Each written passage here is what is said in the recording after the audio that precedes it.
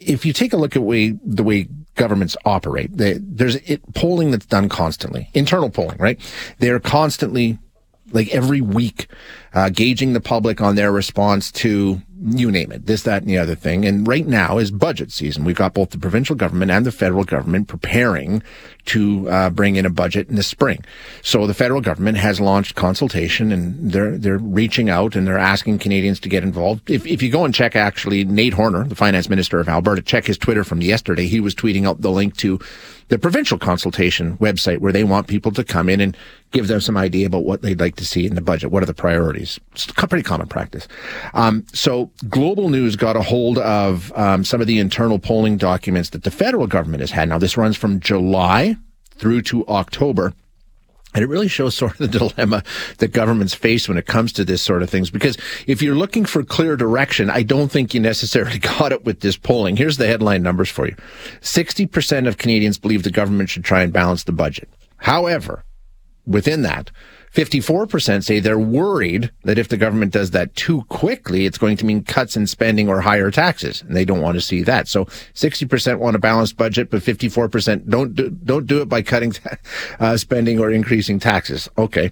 25% only say they want to see spending reductions. So 3/4 saying no spending reductions, keep it where it's at. And here's another one. 42% say that they should increase spending on housing, even if it means bigger deficits. So the majority of Canadians want a balanced budget, but a lot of them also want spending to stay where it is. They don't want any new taxes. And you know what? Throw even more money at certain areas, including housing, dental care, support for low-income Canadians with disabilities. So I don't know what the analysis would be, but maybe our next guest does. We're going to speak with Sophie Normand now, who is a consultant with Summa Strategies.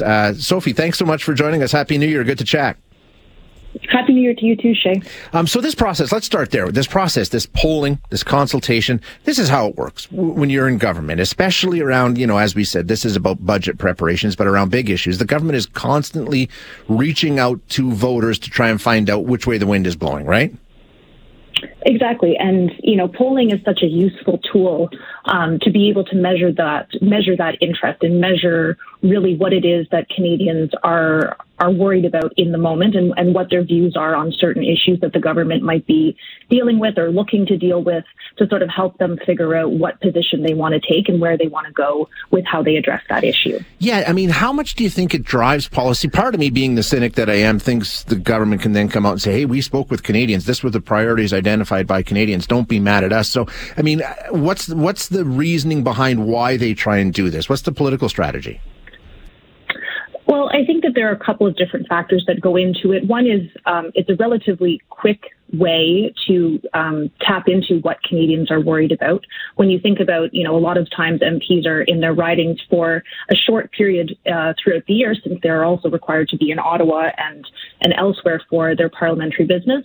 They don't necessarily have time to be going to the doors every single day that they're in their riding, and they would receive incredible amounts of emails and phone calls from constituents that, maybe they don't see immediately due to that sheer volume. So polling is a good way for them to kind of quickly get that quick pulse, that quick take on how people are feeling in the moment without having to do some things that are a little bit more labor intensive, like knocking on doors and stuff like that. So what do you make of what the Liberals received in terms of their polling and the priorities that Canadians identified? You got 60% saying we want a balanced budget. Okay, that's easy enough. We understand. That's not surprising. That's something that's a priority for a lot of people, right? Yeah, and I mean, I think a lot of people understand that a balanced budget, not being in debt is important. Yeah.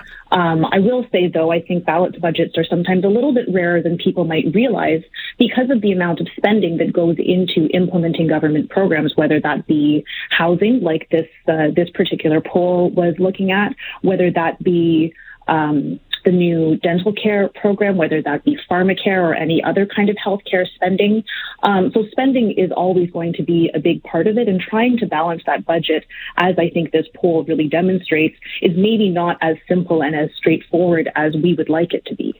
Yeah, exactly. It's never easy, and I think the government, of course, knows that. But, I mean, is there maybe perhaps more value in taking a look at what Canadians have identified as spending priorities? Because you can't possibly make it work if they're saying we want, a 60% saying we want a balanced budget, but at the same time, almost as many saying, but don't cut spending. So, do you have to be really careful about where you spend? Because they've said housing is big. The National Dental Care Program is big. Support for low-income Canadians is big. So there are areas where spending seems to be more palatable than others. Is that what you focus on?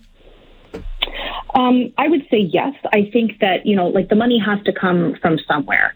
So that money either comes from cutting spending if you want to spend more on healthcare or on housing, then you have to cut spending somewhere else, or you increase taxes because the money to put towards that housing program or that healthcare program or whatever the spending priority might be has to come from somewhere.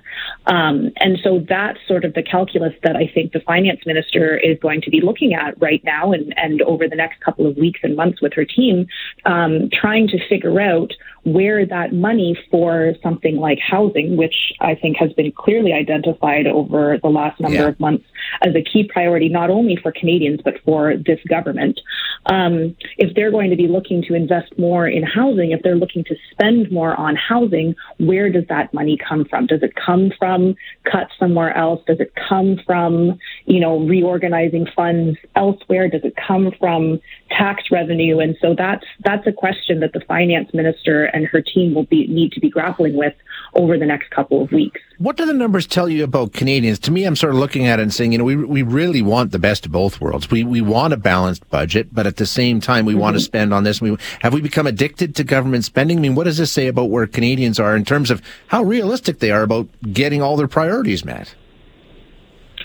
Well, I think, again, the idea of a balanced budget, while it is not impossible, is something that sounds a little bit more straightforward than it is. And it makes for a snappy tagline, especially during an election season.